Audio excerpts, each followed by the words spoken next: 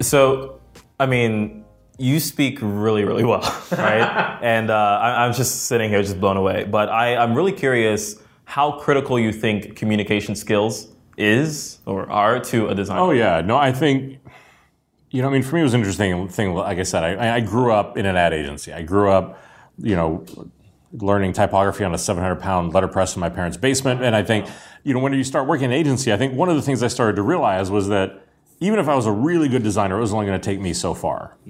That at a certain point, that the better jobs were really dependent on your ability to present ideas, to sell ideas, to communicate with people, to lead people. And the challenge that I had was that honestly, all the way up until probably even I left college, I couldn't speak in front of like more than 4 people without being terrified. I mean, I couldn't do it. And it was one of those things where I think, throughout my career, I've kind of stepped back and looked at myself and said, okay, that can't continue. Yeah. And so I started to do little things. Like I would just, my senior year, I started to give tours at my college just to be able to start to get in front of people, to figure out how do I do a routine? How do you make them laugh? How do you do stuff like that? But, the way that I usually am with things, I got incredibly cerebral with it. I started to go out and talk to like sports agents and venture capitalists. I started to study with like poker players who could start to look at physical tells to be able to study things like that. I started to talk to like police officers and interrogators from SEAL Team 6. So like, I mean... Wait, you seek these people out? No, I do, because part of it was like, okay, I could start to communicate and I started to get better at it. Partially because I'm 6'4" and I couldn't whisper in a hurricane. Like I don't have the projection problem that some people have. But then I started to do more new business. Well, the thing whenever you start to do new business is I'm now pitching, I'm selling to a cold room. I have to walk in and realize that the loudmouth guy in the front isn't the decision maker, it's the quiet guy in the back, and that he's the one I really need to sell to. But I have to read that room in an instant and figure out how do I adapt what it is that I'm saying. So I think a lot of it for me was just wanting to start to study this, to start to study how do I communicate better, how do I do it more effectively. Like I went and talked to comedians, but I just started to talk to all these people. I took like mime classes, all kinds of crazy stuff.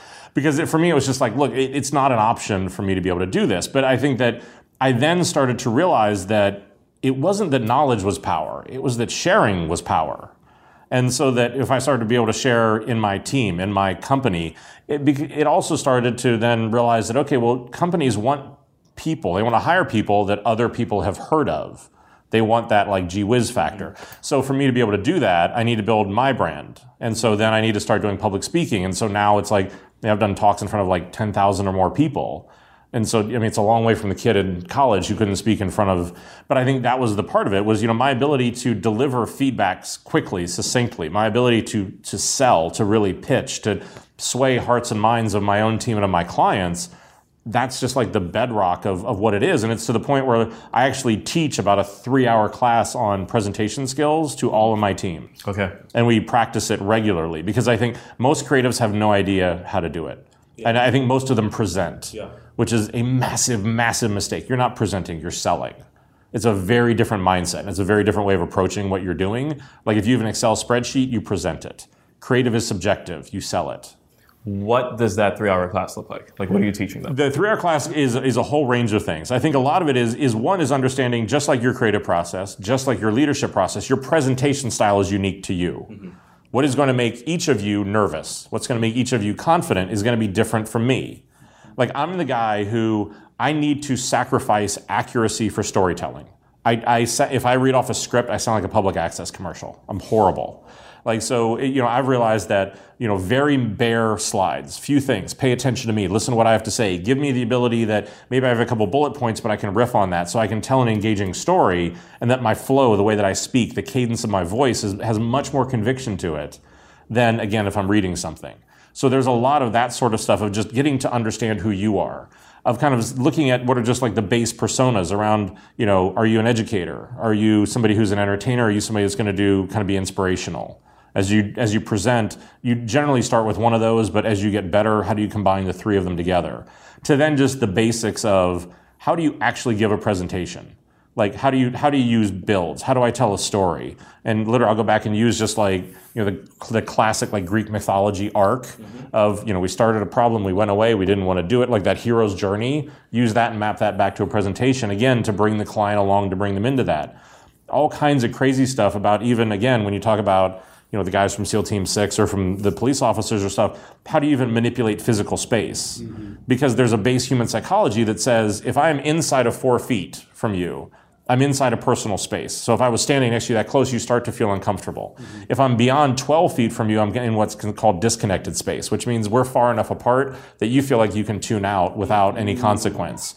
So if I'm going to be in a boardroom that has a 24-foot long table, stand in the middle. But it also means if I have somebody that's being a problem in a meeting, go stand next to them and use that physical proximity to control them. Tons of these nuances of how to get them to just understand the base mechanics of just how do you control a room, how do you tell a story, but how do you do it your way? I'm sure any designer would want to sit in this 3-hour class, but we don't have the time, and no one can access you. Right. But what? Well, I will. He's on Twitter. Well, I was going to say there are 3 episodes on my podcast where I go over this in great detail. But for here today, I think the thing is just how do you start to develop, just like with your creative process, when we talk about self-awareness, your presentation style is exactly the same.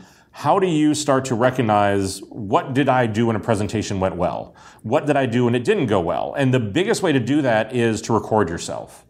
Because the thing that I always equate it to is for me, I hear my voice on my podcast, or I hear it on a voicemail, and I think, for as long as I've been alive, I've heard my voice in my head 24 hours a day for every day I've been alive. I cannot sound like that much of a tool. But that's the problem, is the way it rattles around in my head and comes out is very different.